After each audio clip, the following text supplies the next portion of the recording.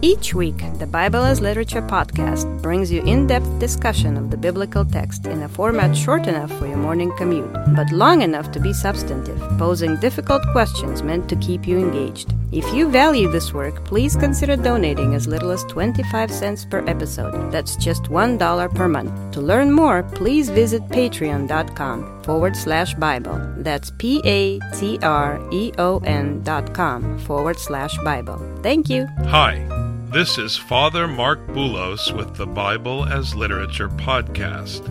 The way students are formed in the contemporary West makes it difficult for our minds to accept the empirical truth of functionality. There are many reasons for this, none more insidious than our desire to control the world through our assessment of it. In doing so, we can't but enshrine something wicked as our good thing, good tradition, good person, or worst of all, good ruler. Why? Because in the folly of our own judgment, we believe that we are good. In Scripture, there is only one who is good. Not because we recognize him as such, but because he has said so. Until you come to terms with this fact and the meaning of functionality in all its facets, you will never truly be set free from the tyranny of Hellenism, and you will never understand the Bible. Richard and I discuss the Gospel of Matthew, chapter 15, verses 10 to 14. You're listening to the Bible as Literature.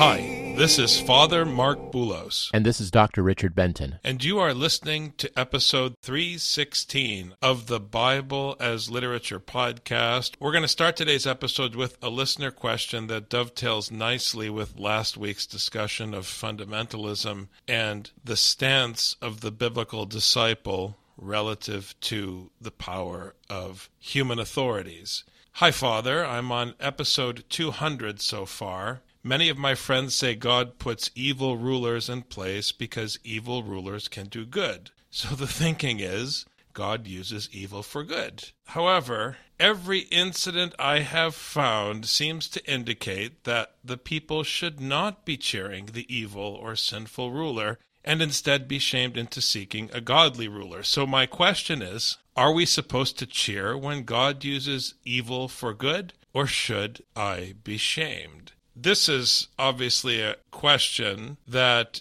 is at the heart of our discussion of the tension between human authority and God's authority as expressed in the prophets.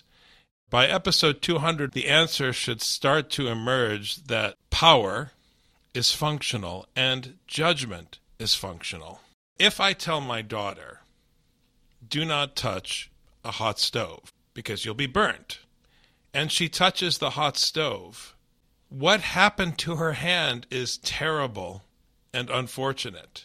But when she turns to me and says, Papa, look at my hand, and then I proceed to say, I told you so, suddenly this terrible thing becomes useful, because now my daughter is experiencing the full force of my judgment. I told her, do not touch the stove. If you touch the stove, you will burn your hand.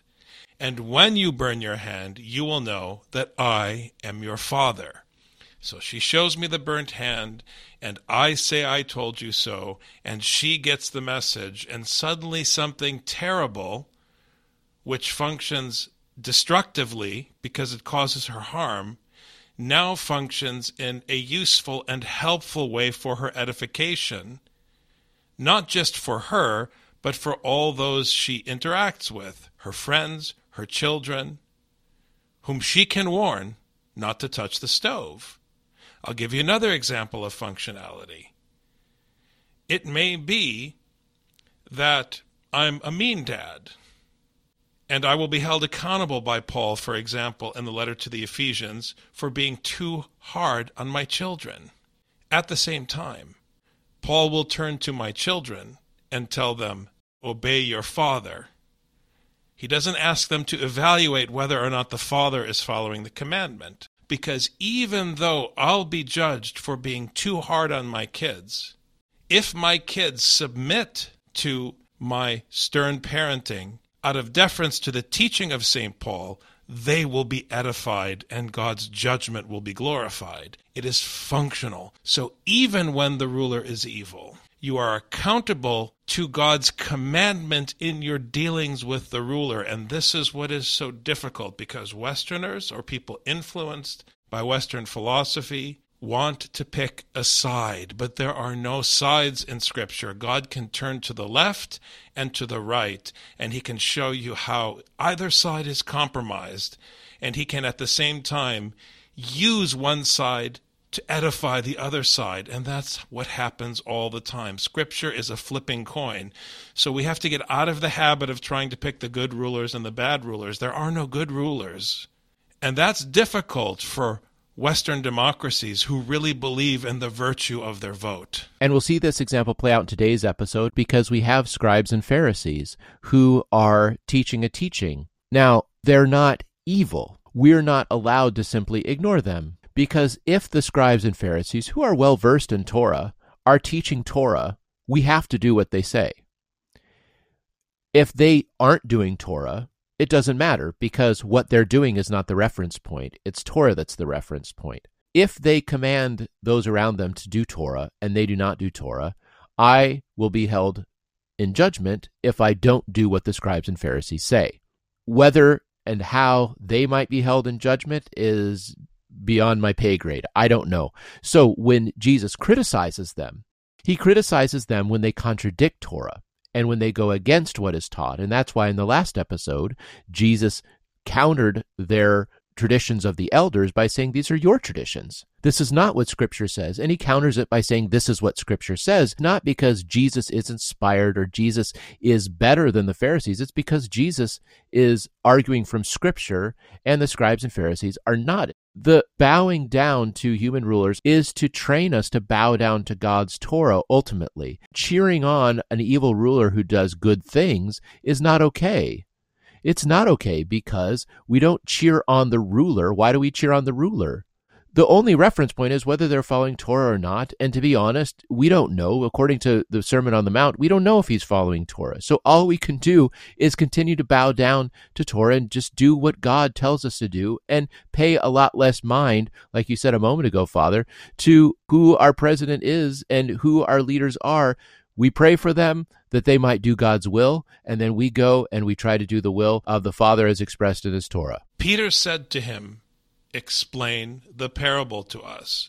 Already in verse 15, Peter is demonstrating his lack of deference towards Torah. He shouldn't be asking his teacher for the answer to the question. He should be going back to the textbook. This is very difficult for people to understand because we cheat on our teachers all the time.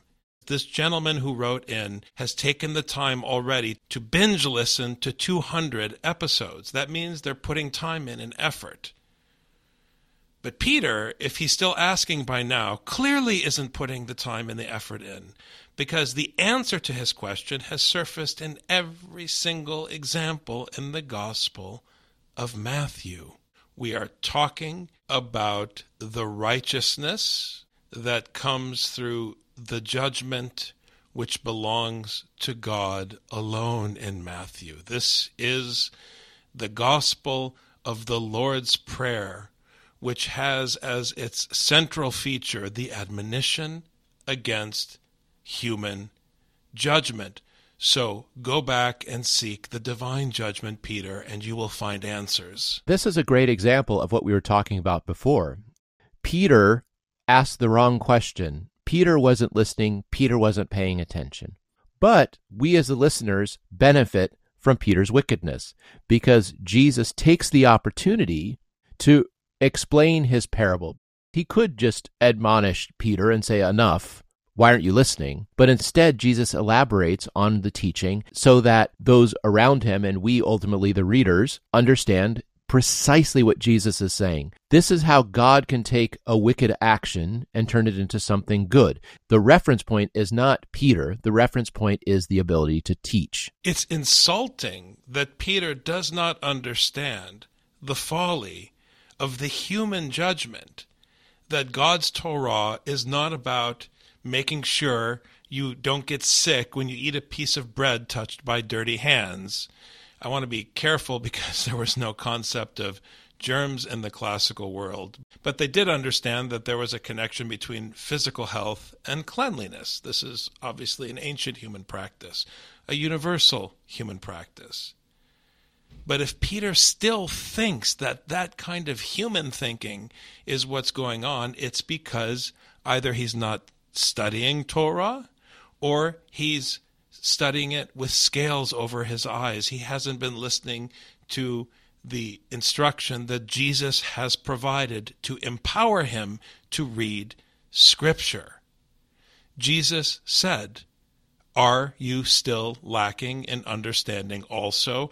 This is the question of a teacher who's frustrated with a student who didn't prepare for the quiz. And it's the kind of quiz you can't prepare for the night before. The only way to prepare for the judgment, and this is a kind of foretaste of the judgment for Peter, is to study Scripture every day.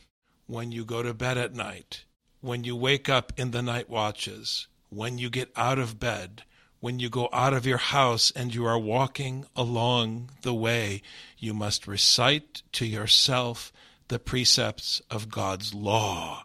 That is what it means to meditate. And this question comes from not meditating in the night watches. It's that basic and that damning. And that's what's difficult about the math that Jesus Christ will use in the judgment. It's not the new math that takes 5 minutes to figure out what can be done in 30 seconds by traditional math. It's traditional math. And the numbers will come out in the wash. The danger is that the likes of Peter can easily be swayed by the scribes and Pharisees because they come up with a clever argument.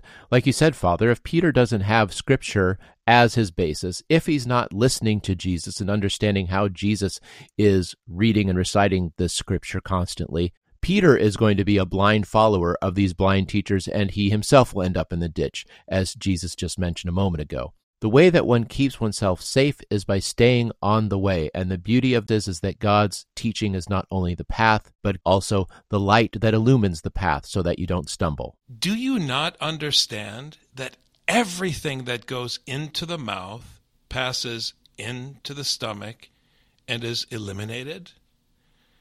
This is Biology 101 with the Messiah. I mean, come on. It's just a piece of fruit or vegetables or grain or a piece of meat, whatever it is.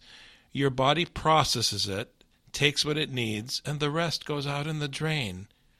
What does that have to do with the cleanness and uncleanness addressed in the Torah? Now, here I want to make a critical point, because we talked about Paul's letter to the Corinthians just this weekend and how he deals with the question of fornication. Obviously, sociologically, there are consequences to promiscuity. So Paul uses that example to illustrate what he's saying about fidelity towards the body politic of Jesus. So what he's talking about is fidelity towards God's law, which equates to fidelity towards the body politic of the church. He's not talking about fornication per se. He is relying on common knowledge about the perils of promiscuity, which falls in line with the way that the prophetic literature deals with promiscuity. But he's not talking about sexuality. So when the law talks about clean and unclean, and the washing of hands comes into play, it's something similar. Are we really talking about what we now know to be germs, or are we talking about something else? Jesus repeats himself in this verse of what he just said. Are you also without understanding? Do you not yet understand? Jesus has to say this again because for some reason it's hard for Peter to wrap his head around, or because he believes that we are going to have a hard time wrapping our head around this. And so Jesus repeats it for the sake of his audience, not just Peter. No matter how clean the thing is that you eat, or how defiled the thing is that you eat, it all is defiled in the end. No matter what happens, whatever you eat, no one is going to say that what comes out is clean. No one is going to have a debate about how do you make your excrement clean or unclean. There's no discussion of that. Every single thing that comes out after you eat is unclean by definition. It's as unclean as it gets. If that's the case, we must not be talking about the food, because we know that the food is going to end up unclean when it comes out. Why was there then some teaching instituted about the cleanness of hands when one eats? Let's talk about the cleanness of the one eating, not the thing that is eaten. Peter, you have to understand, it's not about the food. It's about you. This teaching of the elders, if you actually want to spend your time thinking about it, we have to think about it in terms of Scripture and about the judgment. It's not about the food. It's about your cleanness, following the correct teaching, because that's what makes one clean or unclean. Look, I gave my daughter good advice. I told her not to put her hand on a hot stove. If she listens and shares that good advice with other people, and those other people then form a religion around that advice, they're idiots. Because is the body of wisdom that I'm trying to share with my daughter expressed in an example, or does the example point to the body of wisdom? What does it mean to be clean? What does it mean to wash your hands? And it can function differently. For example, in the Gospel of Matthew, Pontius Pilate will wash his hands. Does that make him clean? Now, it's interesting that the Matthean Pilate is recognizing the need to become clean, to expiate the shame of what he is party to in the execution of Jesus. But is washing his hands going to solve the problem? It's a very clever text. So, yes, you wash your hands before you go into the high place. But what is it meant to remind you of? But the things that proceed out of the mouth come from the heart, and those defile the man. For out of the heart come evil thoughts, murders, adulteries, fornications, thefts, false witness, slanders. And here I'm going to beat my colleague to the punch. The heart is not where you feel. It's the seat of reason on which the law of God is inscribed through repetition, which is what meditation means, through memorization, through the frequent reciting of, so that instead of telling a lie, you speak the gospel when you open your mouth. It's not possible that your heart can be disposed one way and your action can be disposed another way. Corrupt action shows a corrupt disposition of the heart, and correct action demonstrates a correct disposition of the heart. We struggle with wicked people who do the correct thing because it demonstrates that their heart is actually going in the right direction. But we also struggle with the idea that we commit bad actions because we know deep down we're good folks, we're not trying to do something evil. This is what Jesus is trying to teach. Wicked things always come from a mind that is corrupt, a mind that is incorrectly disposed. And you notice how I just switched from heart to mind because I was following what you're saying, Father. These are the same thing when we're talking about the ancient world. So the source of evil, the source of uncleanness, is not the digestive system, because that only produces wickedness. But our heart may be able to produce good, and it can also produce evil. So, if we're going to talk about the disposition of the human being, let's talk about the heart and all the wicked things that come from a heart that is not disposed correctly. Now, let's not talk about the heart's disposition on its own, because it has to come from good training, which we just talked about. If you're not infusing that heart, infusing your mind with Scripture, and not just the idea of Scripture, but the very words of Scripture, then you cannot be correctly disposed, and you will create evil. You will commit evil acts, and he just listed out a few doozies here for you. But notice that with the fornications and the blasphemies and the adulteries, there's so much here about loyalty. And you cannot say that you follow God and not be on the path. You cannot say that you are loyal to God when you follow the teaching of Baal, even for a moment. You cannot say that your heart is disposed towards God if you're performing actions that are not godly, that are not divine, that are not according to Torah. I want to talk about the heart and the mind here, but I do not want anybody to allow 1 ounce of air in between the disposition and the action, because the disposition and the action are linked. It's a 3-legged race. One cannot move without the other. There is no disposition that moves one way and action that moves another way. Not possible. They're tied together. They cannot move one without the other. And this is what he's trying to teach Peter here. These are the works of the flesh that he is referring to in verse 19. They are technically an expression or a summary of the technical sins, the things that technically make you unclean in God's law. Paul uses the same lists in his letters, notably in Galatians.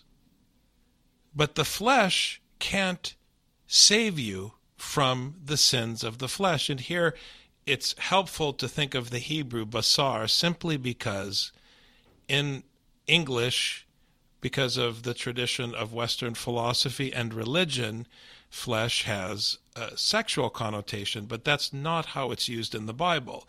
It refers to things that come from the hand of man, things that are from human beings, things that are decidedly not from God.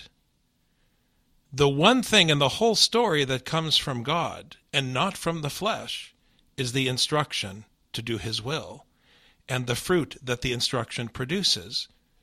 So if you want to be clean, it's not going to come from your flesh, from what you put in your flesh or what comes out of your flesh. It's going to come from what is inscribed on the heart through instruction. So it's these things that are condemned in the Torah and reiterated in Galatians chapter 5 and reiterated here. These are the things which defile the man, but to eat with unwashed hands does not defile the man, because how can you clean a dirty dish with dirty hands? It's just basic logic. If you don't get the cleanness that comes from the heavens, you're just adding more dirt to something that's irredeemably unclean. The only part that God could possibly clean would be the heart. By meditating on Torah and repeating these words, one has a chance of producing something good. It's like the Jewish blessing. If there is no blessing for the action that you perform, the blessing is, thank you, God of the universe, for allowing me to fulfill your commandment. Thanks very much, Dr. Benton. Thank you, Father. You've just heard the Bible as literature. Thanks for listening. The Bible as Literature is a production of the Ephesus School Network.